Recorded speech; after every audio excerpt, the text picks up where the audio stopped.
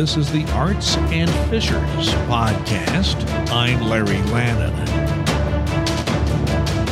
This podcast is brought to you by LarryInFishers.com. For the latest on news in and around Fishers, Indiana, stay up to date with my news blog, LarryInFishers.com. Sign up for email alerts whenever I post a news story. You can do it right on the blog. Also, follow my Twitter account at LarryInFishers.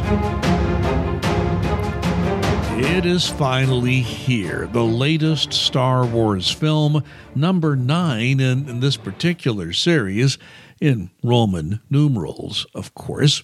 This is The Rise of Skywalker. Before I get started, allow me to tell you I have enjoyed the Star Wars series ever since the first film hit the silver screen in 1977.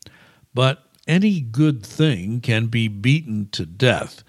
I fear this great science fiction and special effects festival we call Star Wars is in danger. In danger of running out of stories. The series has depended on Luke Skywalker, what came after, and a bit of what came before him in the tradition of the Jedi warrior.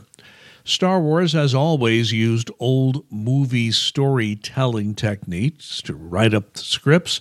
For example, the bar scene in the original Star Wars film was taken right out of a Western bar scene. The only difference was the lowlifes in the Star Wars bars were from different planets. In the old Westerns, they were just from different states. But back to this film. I will go light on the story because it would be so easy to include spoilers, and I try never to do that in my Arts and Fishers reviews. Daisy Ridley is back, playing the Jedi Rey, and Adam Driver returns as Kylo Ren. The First Order, an evil empire preparing to take over the universe, is trying to crush the Resistance. Rey is out to stop the First Order. Kylo, as in previous Star Wars offerings, is a bit of an ambiguous character. You are never absolutely sure where he stands. Well, near the end of the film, that finally resolves itself. It is once again good versus evil, and the special effects are everything one would expect from George Lucas and his collection of techie specialists. No disappointments here. As I watched this film, that's when I began to worry that Hollywood is once again beginning to destroy a very good thing. I recall when the TV series MASH was still getting great ratings, the writers basically told the producers that they used every interesting storyline at their disposal.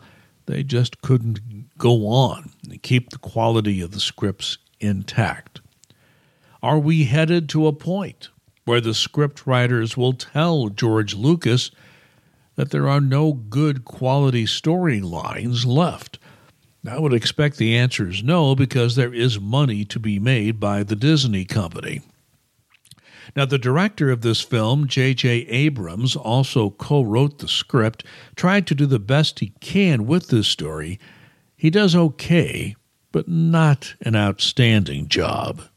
Star Wars: The Rise of Skywalker is a film worth seeing, but if you are looking to be blown away by a terrific film, you will be disappointed.